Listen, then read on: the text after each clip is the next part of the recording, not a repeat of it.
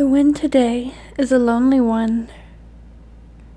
It calls for spring like a long-lost love, yet clings to winter's solitude.